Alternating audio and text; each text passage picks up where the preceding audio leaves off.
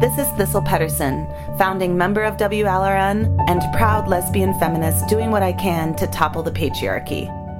This month's edition focuses on lesbian feminism in Germany, with interviews WLRN member Julia Beck did with Inga Klein, Manuela Kai, and Judith.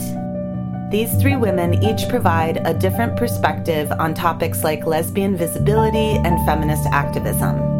Then, Julia closes out the show with her compelling commentary, which gives historical context to the changes in lesbianism and feminism in Germany over time.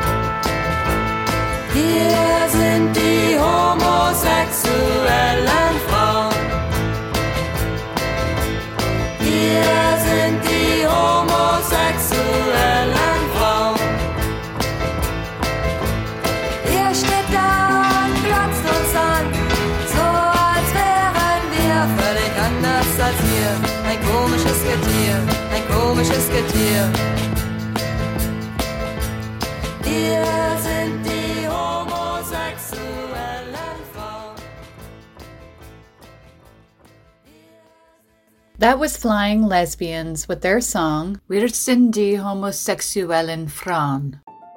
Next up, we'll hear excerpts of an interview Julia Beck did with Manuela Kai about the Berlin Dyke March and the topic of lesbian visibility. Manuela is the co-owner of Elle-Mag, Germany's largest lesbian magazine with readers in Germany, Austria, and Switzerland. So we publish Siegessäule magazine in Berlin. Siegessäule is a queer city magazine. It's been around since 1984. And it's the city magazine with the highest circulation in Berlin. And the other magazine we publish is Elle-Mag, a German white lesbian magazine that's been around since 2003.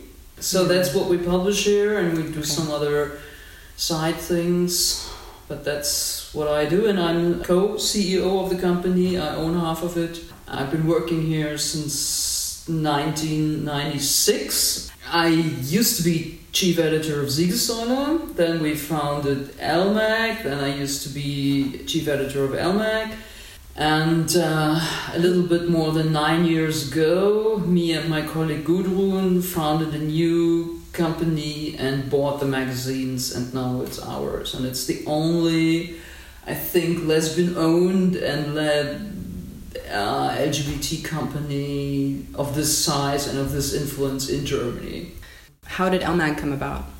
Actually, when I started working for Siegessäule, it was a gay men's magazine. I added the lesbian part of it, or queered it up, because I don't believe in segregation of lesbian and gay, and so I wanted it to be queer, but it was too early for queer, so it was from gay, German schwul, into schwul, lesbisch, gay and lesbian magazine, and it was very well received in Berlin.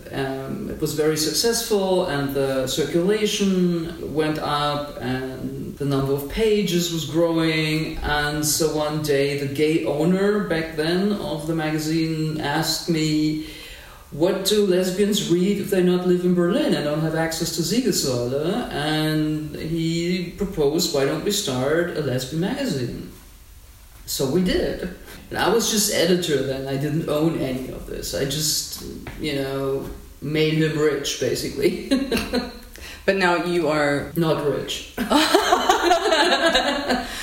Has it grown over time, the amount of readers? That depends. When we started it in 2003, I wouldn't say that there was a huge desire, because the possibility of a lesbian magazine didn't even occur to people. So first, Elle-Mag was free, Like we tried to use the Siegessäule system for Elmec. It didn't work.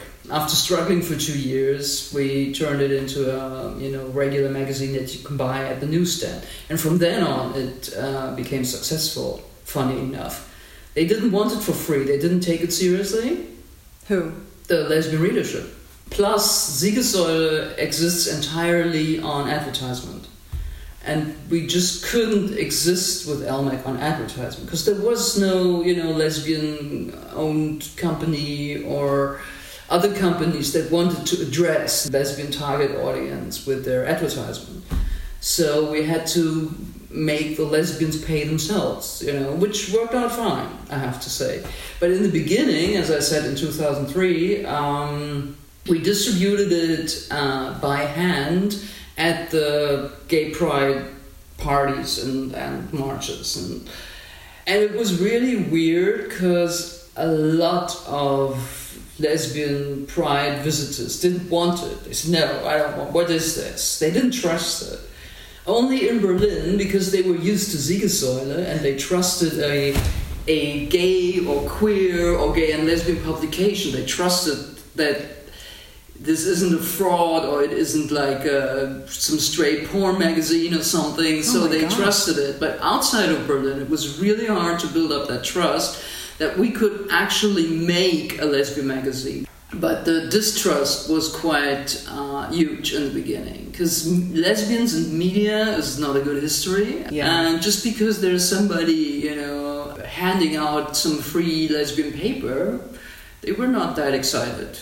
It's Germany, after all. People are not very open-minded and they're very hesitant taking things from strangers, talking to strangers, all that. Some women were so shocked that we wanted to give them something, they just turned away without any comment. They would just run away, And 2005, we started bi-monthly at the newsstand. All over Germany or just in Berlin? Germany and Switzerland and Austria, all German-speaking Europe. Yeah. So that is a wide readership. It's interesting that this changed over time, that women were very apprehensive to even engage with the publication.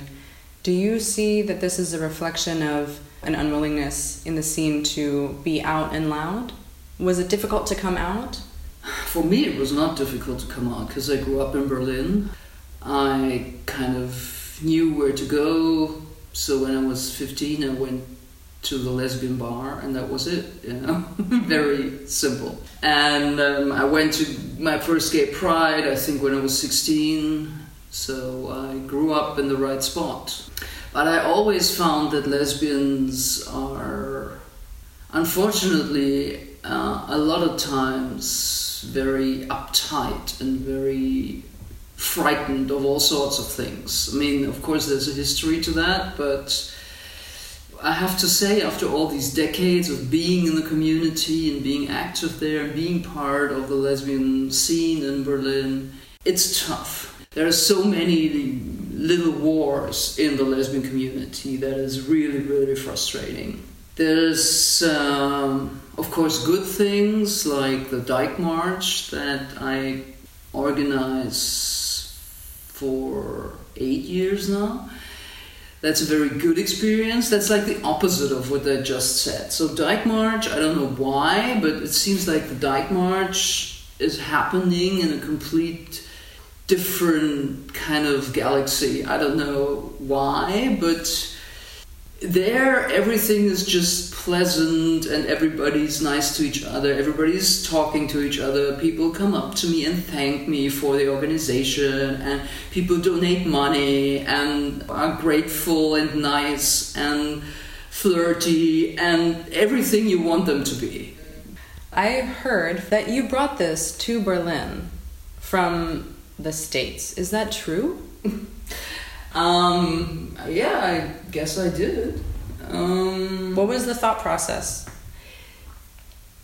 Well, I went to my first Dyke March in New York in 1994 for the Stonewall 25 anniversary, and it empowered me ever after. It was an experience that I thought, wow, so this is possible. So this is what it could feel like.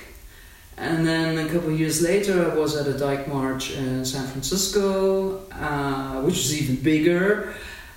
And then we had LMAG's, I think, 10th anniversary. And we were thinking about what to do. Just, having a regular party, or what can you do with a magazine anniversary? So we discussed this in the LMAG team and we said, LMAG stands for Lesbian Visibility. So what could we do that is like the synonym for lesbian visibility? And I thought, Dyke March. And I said it, and everybody was, yeah, great, let's do this. And so we organized the first Dyke March in Berlin in 2013.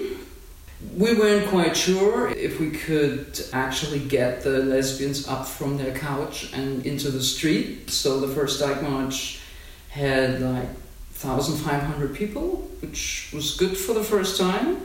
So it grew ever since. The year after, Hamburg and Cologne started their own Dyke Marches, and now there's like 15 different Dyke Marches in Europe. So I think that's a good sign. Would you say that this one in Berlin was the inspiration for these others? Yes, I think you can say that. I see. I have my own feeling, but can you describe what this was like? To be surrounded by so many people, to be in a parade where it's okay to be you. Well, I think it's like little coming outs, one after the other. I think my first gay pride in Berlin, here it's called Christopher Street Day, in Berlin, in West Berlin. The first Pride March was held in 1979, and I think my first one was 81 or 82. Here in Berlin, West Berlin back then. And we were maybe 1,000 people. But it was still so uplifting and so exciting. I was so enthusiastic about it that we visibly marched through the streets and, show ourselves. Back then, many people wore masks, not because of any virus, but they didn't want to, they were just afraid to be recognized as gay men or lesbian women. Was there a different legal status to homosexuals in the West compared to the East? Could you get in trouble for this, for marching? Not legally, but it wasn't very popular to be gay, let's say this, and you could lose your job. Not because of the law, but because people would just treat you like shit, basically. And then when I was at my first Pride March in the US, I always had the dream I want to be at the real thing in New York, because that's where it all started and where the origin was. So I always wanted to be part of a gay pride in New York. So I went in 84. But first I went to Boston, Massachusetts. They had their pride like 2 weeks before, I think, because I have many friends there. There I was so shocked that it was like 10,000 people in the early 80s in Boston. It was so much bigger than in Berlin.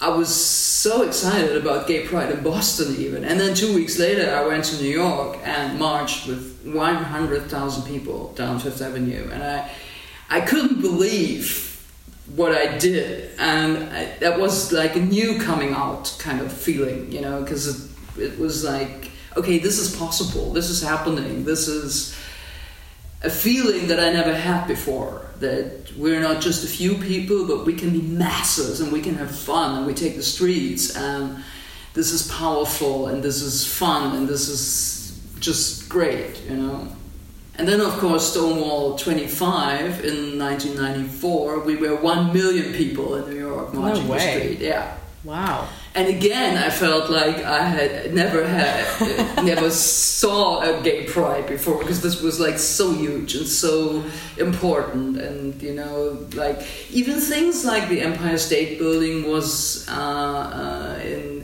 we didn't have that much rainbow colors back then. It was just pink. But what? Yeah, it was light and pink. Yeah. For us here in Europe, we saw the Empire State Building in like 1 million films. It's like the symbol for something. And then that as a tribute to gay people in Stonewall was so amazing. And back then in the 90s, we were far from having some official recognition in Germany in terms of rainbow flags on public buildings or anything like that. So each of these events, they're very, very empowering for me. I hear you when you talk about the rainbow flags everywhere. I seem to see them everywhere I look here in Berlin. Yeah, it's a huge inflation. Yeah. Yes. Do you think that this helps lesbian visibility, specifically lesbian visibility? Or I can rephrase the question, what helps lesbian visibility? And what does that even mean, actually? Visible lesbians, not rainbow flags. I mean, they don't hurt, and they empower lesbians who see them. So that's good, but that's not enough. I think lesbian visibility, which I'm tired of saying, because lesbian visibility as such sounds so lame, and that's not enough for me. Being visible is not enough. And still we're not even that. So I find that very frustrating that we have to fight for visibility. But yeah, here we are, and my approach is that we need to go back to subversion, which we kind of had in the 70s and 80s and a bit in the 90s. And then came gay marriage and destroyed everything.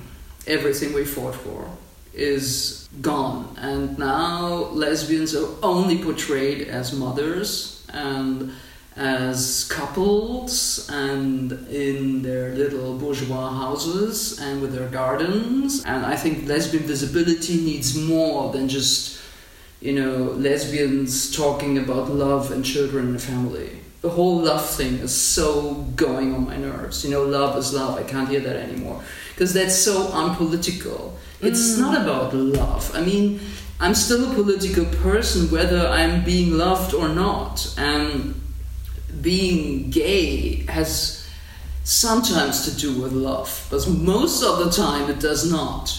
And it's not who I love or who loves me, but who I am and who I desire much more than who I love. If it turns out to be love at some point, fine, or catastrophe, either way. But love it seems like the new currency, You cannot be against us because love is love. It's like we're little pets and just want to be, like, oh, please love me, I'm so harmless. I'm sick of that. And I think lesbian visibility needs more. We need to be dangerous again. This is Joe Brew. You are listening to WLRN.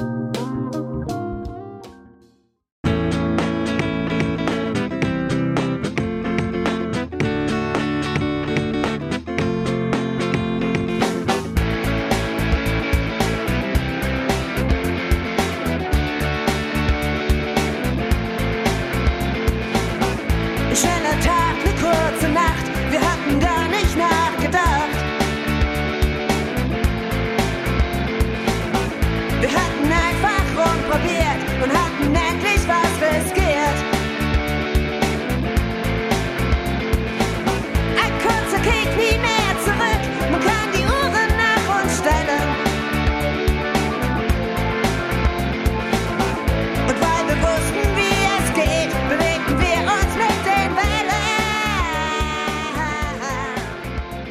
Die Zeit steht still, weil ich es will. That was Die Zeit steht still from Zuckerclub. Now we turn to an interview Julia did with Judith about the lesbian culture that thrived in the 1980s and 90s in Berlin, Germany. Judith also offers some commentary on the state of things in the lesbian scene today. How did you come to feminism? Feminism. Actually, feminism was never ever my issue. It's funny, isn't it? I don't call myself a feminist up to now. I'm a lesbian, but that includes feminism. That's what follows naturally. And so I never considered myself a feminist fighter. I was a lesbian and I was out from day one. And I had to live with all that meant at the time in the 70s and later in the 80s. Questions, how do you do it, may I ask? I've lived through all that as an out dyke and saying, look, this is who I am, this is what I do, and I do not hide behind a fake boyfriend or anything. I'm out there and you have to deal with me. Were you involved in any women's groups, lesbian projects, something like this? Later, I mean, in the 80s, 90s, I think it was, I was part of the Lesbian Week in Berlin and I was interested in it. And I was close to it. I attended and I helped. Lesbian Week, that used to be a week where women organized workshops and all kinds of things for lesbians. And lesbians would come from all over the German-speaking countries. We had workshops in English, so that sometimes it depended on what the issue was we were talking about, came from other countries as well. That was really lovely. And it was, in the beginning, it was just lesbians, completely without Ys. Like as in XY. Yeah, there were only XX women. And then at some point, the trans-identified males started coming to the Lesbian Week and they wanted access because they claimed to be lesbians. Even 30 years ago, I was angry just by the thought of it. And then they took over. They actually were in the organizing team. And at first, there were two dykes and a man. I seem to remember that one of the women didn't have that. And she dropped out. And then another man was in the Orga group. So we had an Orga group for the Lesbian Week with two men and one woman who was, like making do with the situation. And that was really difficult. I mean, that wasn't a Lesbian Week where I was in the organizing team or anything, but I was always there. I was there and I got all that, the shouting and the me by the men who said, oh, we're lesbians and you don't accept us. And we said, well, you're not. I mean, it started then, what happened to the LFT this year. Some of us were like inviting-ish and said, okay, but we were talking about, women's experiences with, sexual attacks and God knows what. So we didn't want to be with men, period. And they got a different socialization, so they wouldn't know what we were talking about. A man doesn't know what it means if you get touched all the time, or if you are scared at night to walk through a park, or they wouldn't know how it feels if you bleed and you don't check your knickers, and then you have to go home because you haven't got a change of clothes with you, and you are embarrassed like hell because you bled through. They don't know what that means. So we said, no, we don't want you here. This is not your place. And they wouldn't budge. Like it's nowadays, only now it's even more aggressive. What I did was at some point, I said, Lesbian Woche is male now, I don't go. And the Lesbian Woche died. I mean, we had two problems. We had discussions because we had this race issue. Black women and white women had a fight because, Black women didn't feel acknowledged by white women. Then they withdrew and they did their own thing. And there was one Lesbian Woche with that issue. And there were a lot of women's groups like Black Women Only, and white women felt excluded. And it was difficult. And unfortunately, when I look around, I got the impression that it's still two movements, if you want. It's the white women and the Black women, and hardly ever do we work together. And then we really tried to get together or even to stay apart in order to look at our own issues.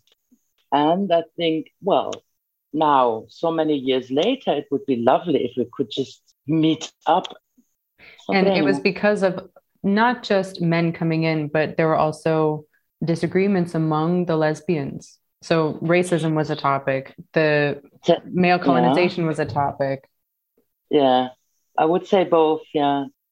Lesbian Week is one thing, but we used to have free bookstores, female bookstores. We used to have more than one bar for women and lesbians. We used to have clubs for women and lesbians. Mind you, women don't have as much money as men have. So in order for the clubs to survive, the women had to open their doors for friends, for gay friends. So the women club now with gay friends. Okay, gay friends. How do you tell someone is gay? So in the end, in one of my favorite clubs, I was dancing there and then I looked and there was a hetero couple, making out. And I thought, what the heck? I can see them everywhere. If I am in a women's lesbian place, I don't want heteros to show me this. I don't want this. So, and other women thought that as well. The guys were only asked in order to pay, because otherwise the club wouldn't have survived. So we always had to live with the idea that men will be there because they bring the money. They earn more. And if a gay couple lives together, they've got a lot of money, they can drink a lot. And women sometimes just drank one beer, one Coke or so. The whole night they stayed there for 5 hours and just had one drink because they couldn't afford to drink more. Some could, of course, but generally speaking, you can see that was an issue. So, yeah, it's heartbreaking, but that's how all the projects in the end basically were taken over by men, more or less. I heard a lot about the consciousness raising groups that women formed in the 70s, these groups of women who got together and they just talked about everything. Yes. Did that happen here? 70s. Oh, the 70s were like El Dorado. I mean, I was kind of a bit too young, unfortunately. I saw the end of it. But yeah, we had this nice pub, a women's pub. It was called Blocksberg. The Blocksberg is the hill where the witches meet. And the women there were kind of tough. And then it's not in a posh area or so. At the beginning of the Yorkbrücken, there it was, and the Yorkbrücken were famous for, women shouldn't go there, they get raped and, like all kinds of things. But anyway, there was the Blocksberg, and the drunken guys would come to the Blocksberg, knock at the door, and I want to in, yeah. And we were like, no, you're not coming in. And women were tough, right? Open door, kick ass kind of mentality. That was brilliant. I grew into this kind of idea of we have to fight and we have to say, no, this is our place.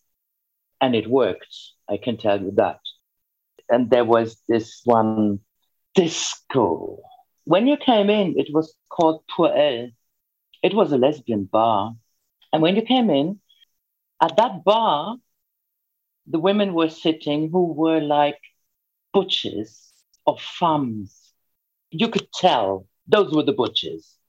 And the butches would not allow, when you come into that place, the butchers wouldn't allow you to smile at their girlfriends, their femmes.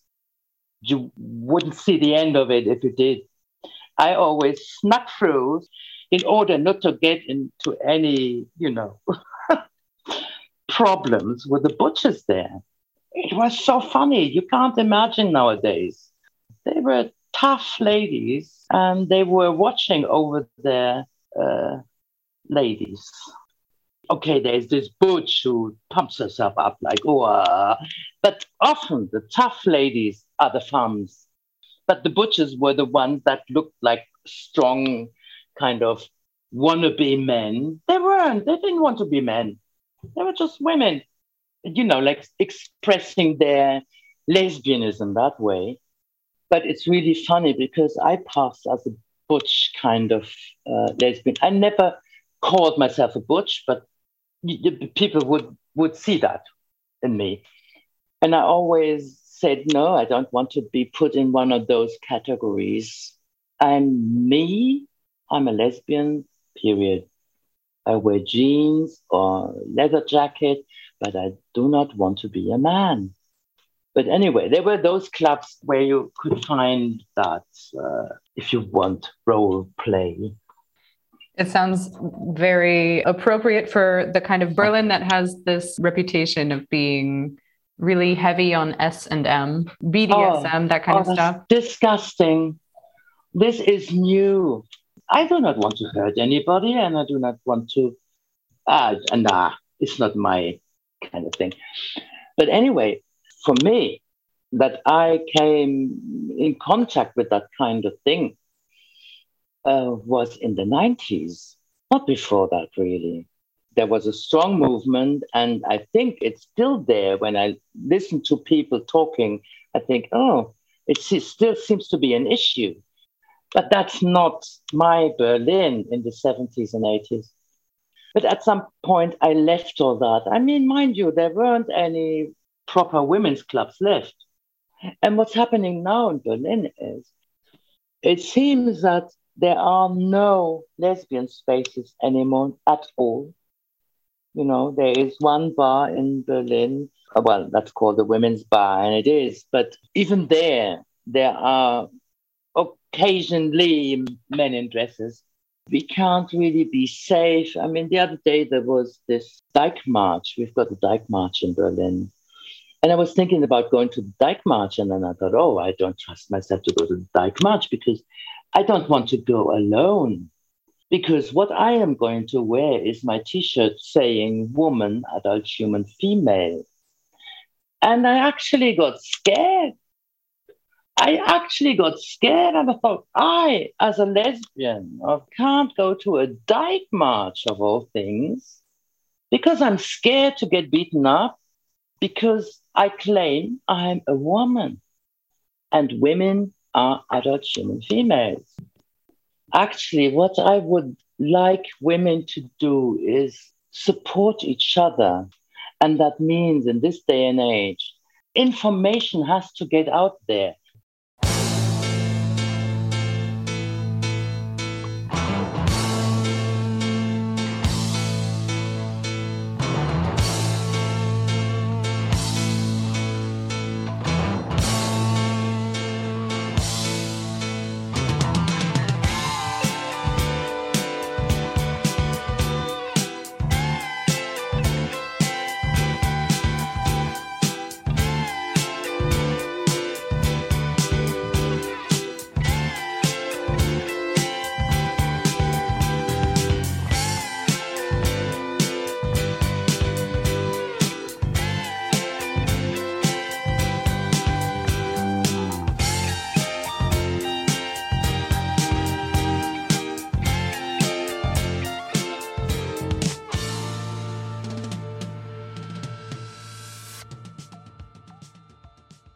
That was Enfant Bahnhof Zoo from Nina Hagen. Now we turn to an interview Julia Beck did with Inga Kleine, an active member of KOFRA, K-O-F-R-A, the Communication Center for Women in Munich, Germany. Ingu speaks about abolitionist protests, the role of lesbians in organizing movements, as well as the website Ich hab nicht Eigenzeit, translation, I did not report, a campaign to break the taboo of reporting sexual violence. I'd always focused on women and girls in my life. I was interested in what women were doing, what girls were doing. I tried to get everything about women's history, which I could, in Munich University, where there was hardly anything. And at Munich University, there was some change. It was very conservative. Mentioning the word woman in your papers was a career killer. You weren't taken seriously. But at the same time, some women had organized Women's Studies Week. So Women's Studies Week had dark blue papers printed in black, good idea, telling you what kind of lectures, what kind of activities for women's studies, women's history, etc. And lesbians had done it as well, but lesbians had taken bright yellow papers. So every woman with the lesbian agenda schedule office had a bright yellow paper. And so we started seeing who was a lesbian and who wasn't. Sometimes they're shoving those down into their bags really fast, but this was how we could meet. And that's how I met a lot of friends as well. So I'm really grateful to the students who organized it and to those who decided that the lesbians would have bright yellow papers. Talk about lesbian visibility, huh? Oh, yes, it was, certainly. Flashy. So I stayed in academia in my ivory tower. And later on, things became better because university opened itself to gender studies. And I know why radical feminists react as we do when we hear gender studies instead of women's studies. But Munich had never had women's studies. So gender studies was the only way you could get the word woman or female or femininity, if you wanted to research it, into the title of your master's degree paper or even a PhD thesis. In 2011, I resurfaced, and you might remember Dominique Strauss-Kahn and Nafissatou Diallo when a woman, a hotel employee, charged a very powerful French man, head of the International Monetary Fund, with rape. To me, that was really a wake-up call. And it was the media coverage which really got me. The media were ready to believe any kind of crazy idea, presenting her as a brainless person in the hands of some sort of mafia, a tool to harm a poor, rich, white man. The woman seeking justice, and then an entire establishment, media including, rushing out to crush her. So that got me into COFRA in Munich, the communication center for women where I now still am active. At the same time in Britain, a woman who called herself London Feminist on Twitter had launched a hashtag. It began #IDidNotReport. And she just very briefly described why she had not reported a rape. It was quite a campaign, hashtag after hashtag, I did not report it because he was my sister's best friend, because I had let him into my house. All of these very ordinary, everyday situations. And then there's a rape, and why do women not report it? French women had taken it up because they were working around rape. And we got into contact, especially with the French group, saying, can we steal your idea? And took it up in German. It became, Ich hab nicht angezeigt. And it was actually the first social media campaign for a non-governmental cause, for a political cause in Germany ever. So, which we didn't know at the time. We just started a website where women, everybody really, although we focused on women, but it was open to all, could anonymously but publicly declare, I did not report it, and just describe what happened. We also put the beginning of these texts on Facebook and streamed them on Twitter. It took off like anything. I mean, within 1 week, a newspaper in Austria picked it up. After 2 weeks, the Süddeutsche Zeitung, which is one of the 2 huge papers in Germany, picked it up. At the end, after 6 weeks, we had more than 1,000 people who had described, or women mostly, who had described what had happened. Half described assaults as children and assaults in families. The material helped propel forward a movement we had to change the sexual crimes laws in Germany. And in 2016, there was finally a change, which again stressed that if a woman says no, or if anyone says no, it should be enough. But that was how I entered feminism again. And after that, I stayed with COFRA. There was 1 Billion Rising in 2013, which I helped co-organize, and the first women's demonstration in Munich for decades, which had maybe 300, 400 people. So it doesn't sound much, but the last demonstrations by women had about 20 conferences and seminars and writing on blogs. For example, in Germany, the Störenfrieders, which was set up by friends, and it's the one radical feminist blog we have, at a time when in Germany everybody was telling us that prostitution was an aspect of sexual liberation, really. So the Störenfrieders coming in and saying, no, pornography is violence against women, prostitution is violence against women, and highlighting a lot of feminist causes, websites dedicated to prostitution, to make people understand what the Swedish approach to prostitution is, and having meetings, conferences, simply to get out knowledge, to try to influence public opinion, making people understand that prostitution is not fun and games. This is similar to the way that I saw the Me Too movement picking up steam in the States at first and then elsewhere. Yes, Me Too was 2 years later. Ours was in 2012. And then Germany had something called Aufschrei, about a woman also talking about molestation. But when you work with a website, you can see how many people watched it, how many people looked at it during a day. And you can also see if they found your website through another website. And you can find out who put links up. And I remember going through and seeing Police North Rhine-Westphalia. Oops, why is police on our website? And they had actually linked to it because they had a part of their own website dedicated to prevention of sexual violence against children. And they had linked to our website because they thought it was important. So it also helped advocacy groups doing work about sexual assault against children. It's still active, and I think it is still being used for research. Is that a website hosted by COFRA? No, because we were just three. We could host it as CO COFRA, which was important because COFRA, when anybody researches it, they can find it's a women's advocacy center in Munich. It's financed by the city of Munich. So, okay, it's some kind of social work thing financed by the city of Munich, which means you can trust it in a certain way, not just three random women doing a website. The women or men or people who answered could just enter a comment and hit send, and it would go online immediately. Because we said, we believe you. Tell us what happened. Tell us about your assault, and we believe you. So women wrote about what had happened, and 2 hours later, an email would arrive, the same woman detailing it again and more. Or sometimes we could link up students who had been molested by professors, and their stories or experiences are so incredibly similar. But at least we could also help connect women to try to do something about universities. And in a way, that was really lovely because at the time we felt we were really doing something which helped. I still like to think back to it because we started it and we really just wanted people to understand what rape is and how it works.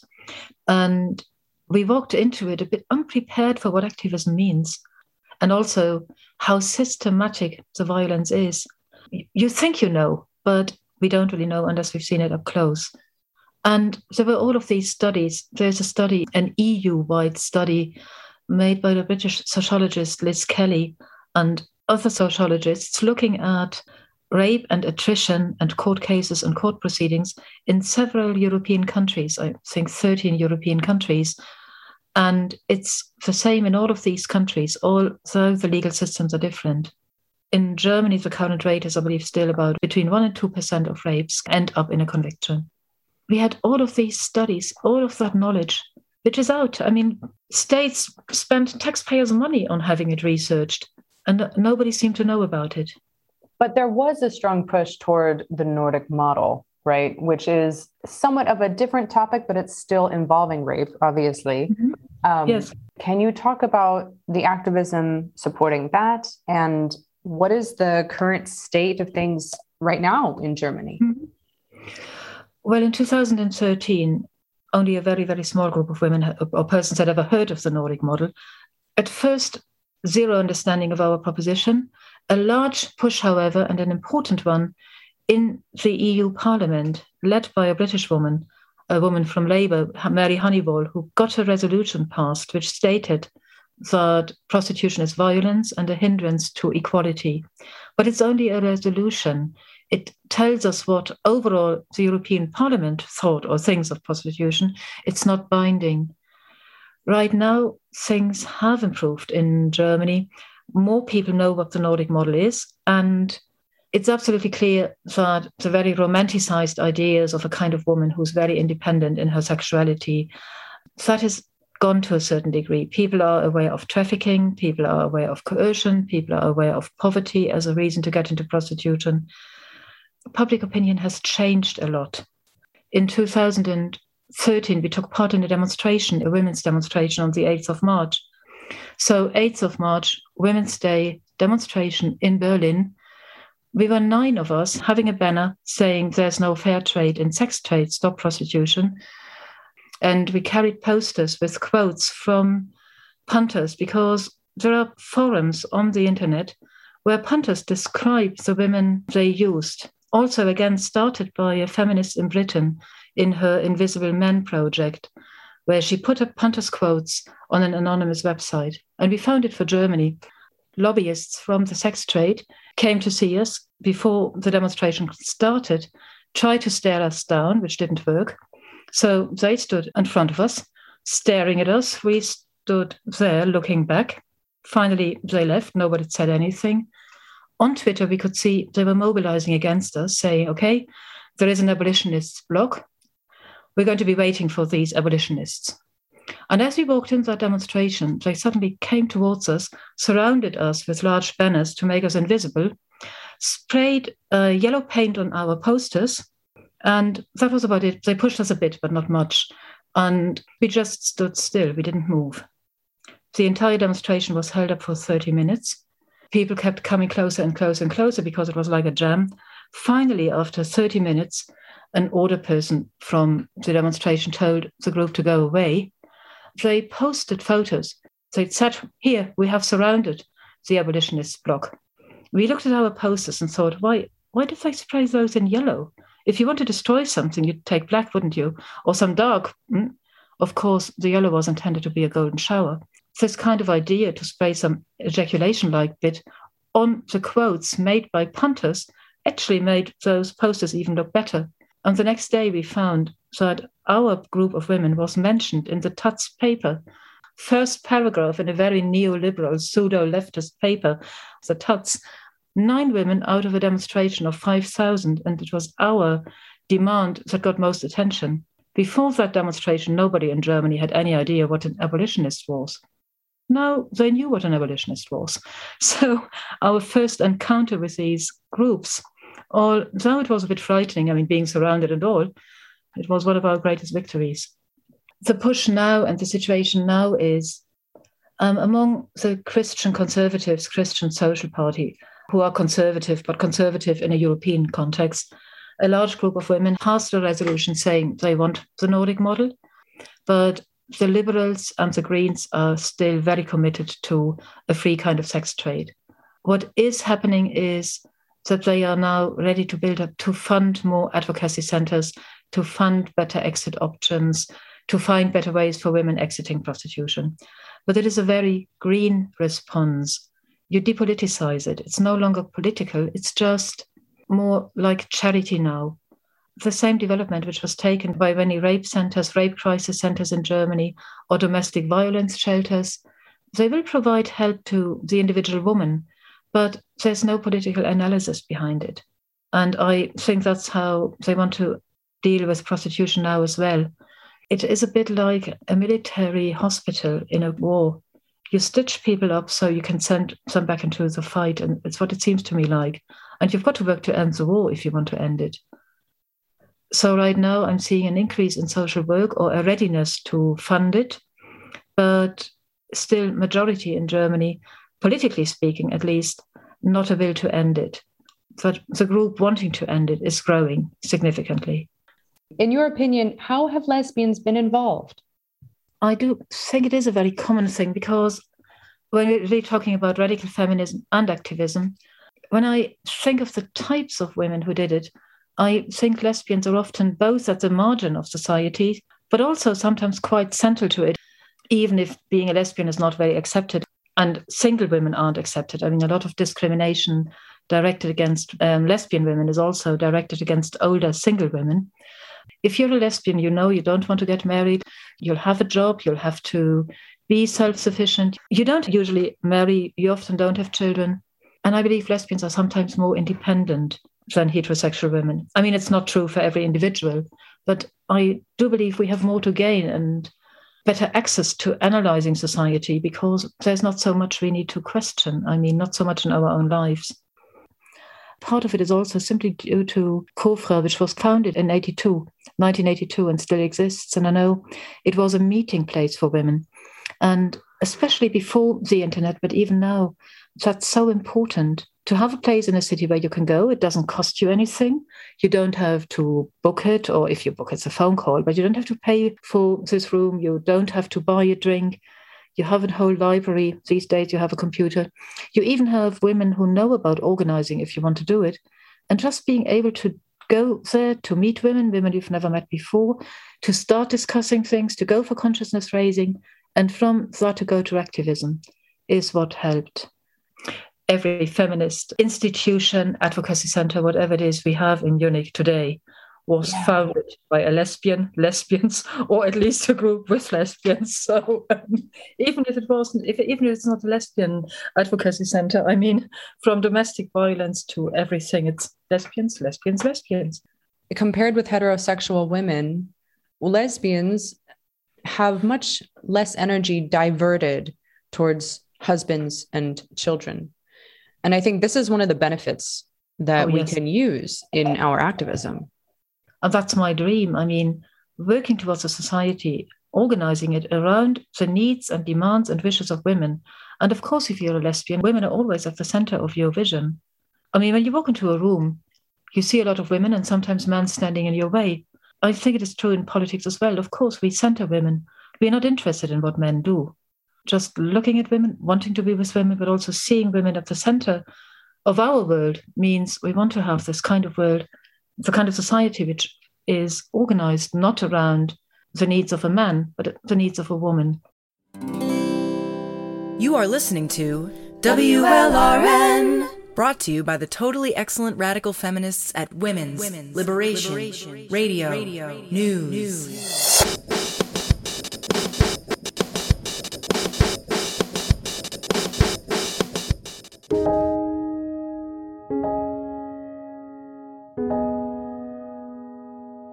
Where are all the lesbians? It's a question some of us ask out of desperation, anger, curiosity. Sometimes it's hard to recognize each other, especially when the world around us, our frame of reference, can change overnight. And that was definitely the case in Germany over the last few generations. Let's look briefly back in time, starting in 1918, when World War I ended. Instead of being ruled by an emperor or Kaiser, Germany was governed as a democracy called the Weimar Republic. In the same year, women in Germany were granted the right to vote, thanks to tireless efforts of activists and organizers like Anita Augsburg, Clara Zetkin, and Louise Otto Peters. The next decade is called the Golden Twenties, and much like the Roaring Twenties in the States, it was a kind of artistic renaissance. People experimented with new art forms like Bauhaus and burlesque. But this time was also marked by extreme economic insecurity. Germany was in debt after the war, and the actual value of the money, the mark, could fluctuate wildly from day to day, so people lived it up when they could. In the Golden Twenties, lesbian communities and networks flourished in Germany, especially in big cities like Berlin and Munich. Lesbians founded social clubs and associations to foster connections. The most famous lesbian associations were the Violetta and Monbijou ladies' clubs in Berlin. These groups held informal gatherings in lesbian bars and nightclubs. Meeting places for lesbians were advertised in the lesbian press. Lesbian journals contributed to the growth of lesbian networks. Among these were Frauenliebe, Women's Love, and Die Freundin, the girlfriend. In bigger cities, readers could purchase these journals at newsstands, and throughout Germany, readers could subscribe to them by postal mail. Other types of lesbian literature, like novels, also gained popularity. But with its beginning in 1933, the Nazi regime started harassing gay and lesbian communities and individuals by shutting down and raiding their meeting places. Underground organizations remained open, but these came under increasing police surveillance. As part of the new restrictions on the free press, the government terminated gay and lesbian newspapers and journals. By eliminating these gathering places and presses, the Nazi regime effectively dissolved the lesbian communities that had flourished during the Weimar Republic. Now, in the 1920s, right after World War I, Germany had the lowest birth rate in Europe. It declined partly due to women's participation in the labor market. In 1923, Muttertag, or Mother's Day, was popularized. 10 years later, in 1933, Muttertag was declared an official national holiday. The Nazi Party's intention was to create a pure Aryan race, so the role of the German woman was to become a mother and repopulate the nation with racially pure offspring.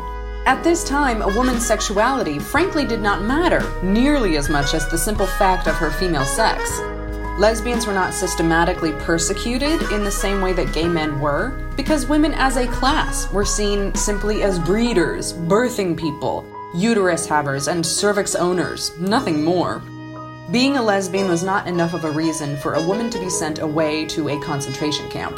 There was no single law or policy that applied to sexual relations between women, so other factors were considered, like political attitudes or racial identity. Based on these factors, lesbians were classified as asocials or political prisoners and imprisoned or sent to camps. We know how difficult it can be to come out and live an authentic life as a lesbian when the whole world compels us otherwise.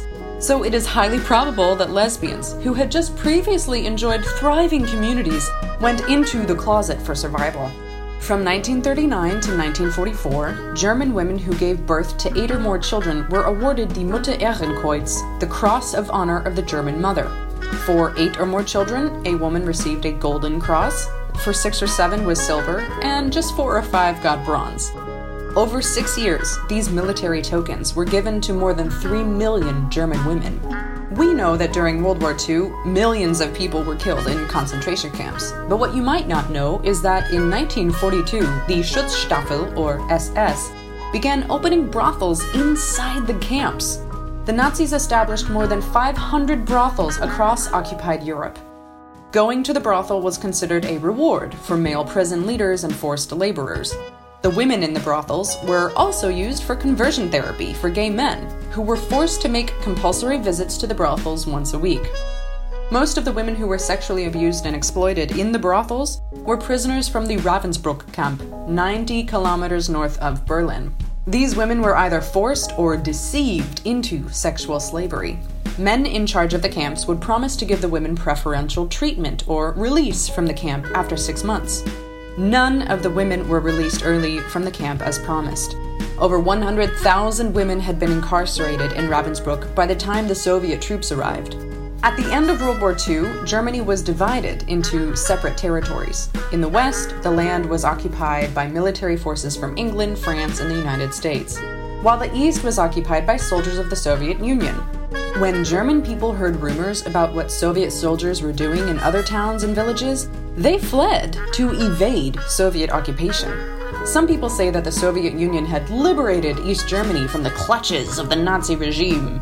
So it became taboo to talk about how these Soviet soldiers had raped masses of German women and girls.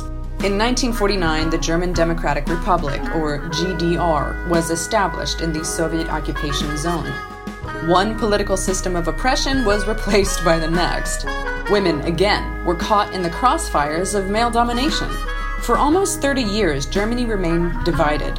From 1961 to 1989, the city of Berlin was split by a concrete wall, which had been built in some places overnight. About 100 people from the east were shot at the Berlin Wall in those years, trying to flee to West Berlin. In East Germany, 90% of women had jobs and earned money, compared to about 50% in the West. Women in the East technically had equal rights with men, but they were expected to manage the household on top of their job, like many women today. In the late 1980s, lesbian groups emerged in the East, and the first groups for women started within a growing peace movement. In 1987, Ursula Zilliger founded the Sonntagsclub, or Sunday Club, for lesbians and gay men in East Berlin. However, homosexuality was not wanted by state leadership.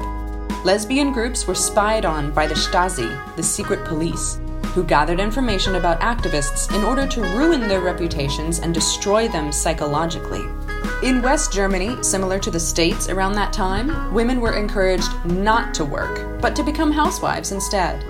Women could attend university, where a strong student movement was rising, but the men there always laughed at women's contributions or concerns.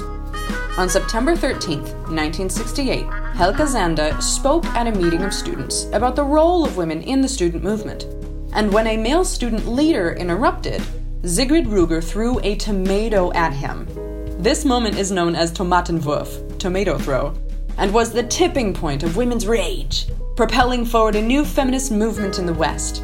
In the 1970s, loads of lesbian groups got organized, ran bars, bookshops, consciousness-raising groups, you name it. In 1975, lesbians in West Berlin formed the Lesbisches Aktionszentrum, or the LATZ, and distributed the Lesbenpresse, the Lesbian Press, a radical lesbian separatist feminist magazine, which was delivered to West Germany, Denmark, Switzerland, and Austria. This also resulted in women's book distribution, and the lesbians began to translate and publish books and articles, many from the USA. I contacted one of the founding members of the LATZ, Mona Kuhn, for an interview for this podcast, but unfortunately, it wasn't in the cards this time. I hope in the future she can tell the story of how she smuggled lesbian magazines into East Berlin, how she was detained by border police for several hours with a stack of papers hidden under her shirt the whole time. In the 1980s and early 90s, Audre Lorde traveled to Berlin and encouraged Afro-German women to connect with each other and define themselves for themselves. In 1986, she and the women she met published Farbe bekennen, Showing Our Colors, Afro-German Women Speak Out, which was the first book published in Germany that treated Afro-Germans as a national identity. That year, the historian Katharina Oguntoye, who worked closely with Audre Lorde, helped found ADEFRA, a cultural policy forum of and for Black women in Germany. In 1989, the wall came down, and the process of national reunification began. But this did not benefit everyone in the same way. After reunification, the number of working women in the East was cut in half. East German women lost their jobs and their rights to legal abortion and free birth control. Plus, it became more complicated for Eastern Germans to get a divorce. October 3rd is now celebrated as German Unity Day, but there still are stark differences between lesbians from the East and West. Lesbians from different generations also have a different frame of reference. While some focus on mainstream public engagement, others are more politically minded. It is true that radical lesbian feminist blogs and magazines and organizations do exist in Germany, like Kofra and Die Störenfrieders, but there are also publications and events that focus more on aspects of everyday life for lesbians of all backgrounds, like LMAG and the Dyke March. There are lesbian separatists, and there are lesbians who prefer to organize and party with gay friends. We all have different methods of action, different strategies, and we don't need to agree on everything. But the one thing we all share in common is a desire, a requirement for lesbian community. Together we are strong, so let's not let ourselves be dissuaded from working with each other in the ways that we can, because who knows what tomorrow will bring. Thank you to the organizers, the smugglers, the tomato throwers. Thank you to the 3 interviewees this month, Manuela, Judith, and Inga. Thank you, lesbians. Until next time, this is Julia Beck. Thanks for listening.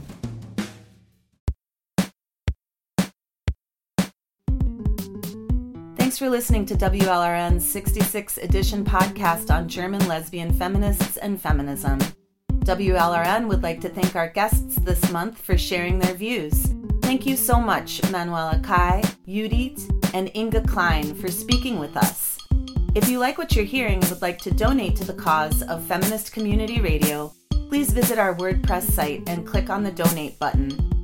Check out our merch tab to get a nice gift in exchange for your donation. And if you are interested in joining our team, we are always looking for new volunteers to conduct interviews, write blog posts, post to our Facebook and other social media pages, and do other tasks to keep us moving forward as a collective of media activist women. Thanks for listening. This is Thistle Pedersen, signing off for now. And I am April No. Thanks for tuning in. Next month, we will focus our program on death and feminist approaches to it. Our handcrafted podcasts always come out the first Thursday of the month, so look for it on Thursday, November the 4th. But before our next edition drops, I will be conducting an interview with Jean Sarzan and Linda McDonald, 2 Canadian retired nurses, about their recently released book, Women Unsilenced: Our Refusal to Let Torturer Traffickers Win. Jean and Linda detail their grassroots approach to caring for women, which is the perfect antidote to the patriarchal practice of pathologizing trauma. I am very excited about this interview and creating more Canadian content overall. So please keep your feminist eyes peeled and turfy ears open for it. And I am Emily Ann Lorenzen. If you'd like to receive our newsletter that notifies you when each podcast, music show, and interviews are released, please sign up for our newsletter on the WLRN WordPress site. Stay strong in the struggle, and thanks for listening. This is Jenna signing off on another edition of WLRN's monthly handcrafted podcast. Keep an eye on WLRN's website and social media pages for the release of the extended interviews with today's guests. Judith, Inga Kleine, and Manuela Kai all had so many strong and interesting things to say, we wanted to be sure you don't miss any of it. Stay tuned to womensliberationradionews.com or WLRN's Twitter, Instagram, YouTube, Facebook, Spinster, and Over It pages. Thanks for listening. And this is Aurora. Our monthly podcasts are always crafted with tender loving care and in solidarity with women worldwide. Thank you as ever for your support. We would love to hear from you, so please share, like, and comment widely. But how will we find our way out of this? What is the antidote for the patriarchal kiss? How will we find what needs to be shown? And then after that, where is home? Tell me, where is my home?